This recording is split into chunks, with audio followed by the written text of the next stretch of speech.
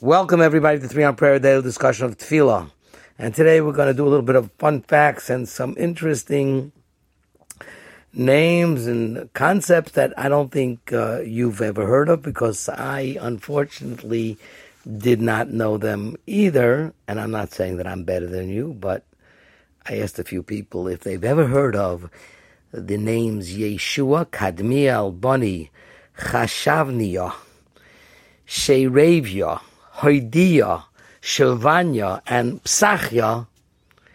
Did you ever hear of those names? And you'll probably say, no. And I will tell you that you quote them every day in davening. And you tell me, what are you talking about? So, let me tell you the story. In Nehemiah, Perek Tes, it tells the story of the 24th day of Tishrei. Now, the 24th day of Tishrei is the day after Isru Chag of Sukkot. Sukkot is the 15th, which goes to the 22nd. That's Hoshana Rabbah. The 23rd is Shmini Atzeres. And the next day afterwards is the 23rd is Isru Chag. And the reason that this happened the day after Isru Chag is because it says that all the Jews got together fasting and sitting in sakim, in sackcloth.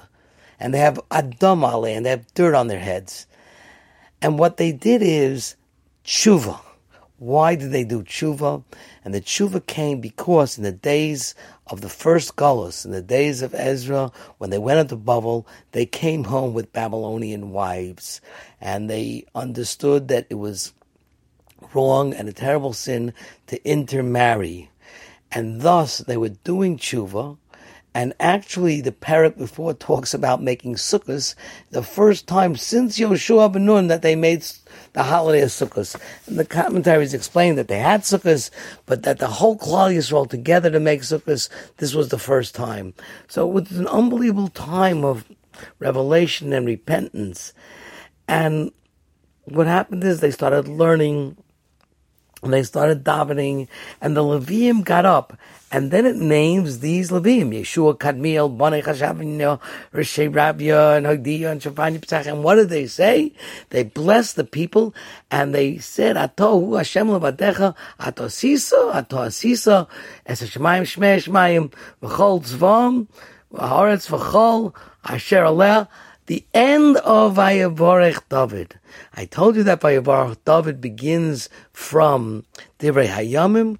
Well, fascinating enough, it ends in the last, from Pasuk Vav till Pasuk Yud Aleph.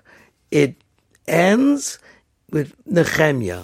And fun fact number 2 is that Atah Hashem Elokim, Atah Hashem Levadecha, Atah Sishmayim Shemayim, V'atam Chayit Kol Mitzvah Shem Mishtachlim, Ato Hashem Elokeinu Asher B'chayit Avram Says Merchazim V'samta Shema Avram U'matzasas L'bavo Ne'eman L'fanecha.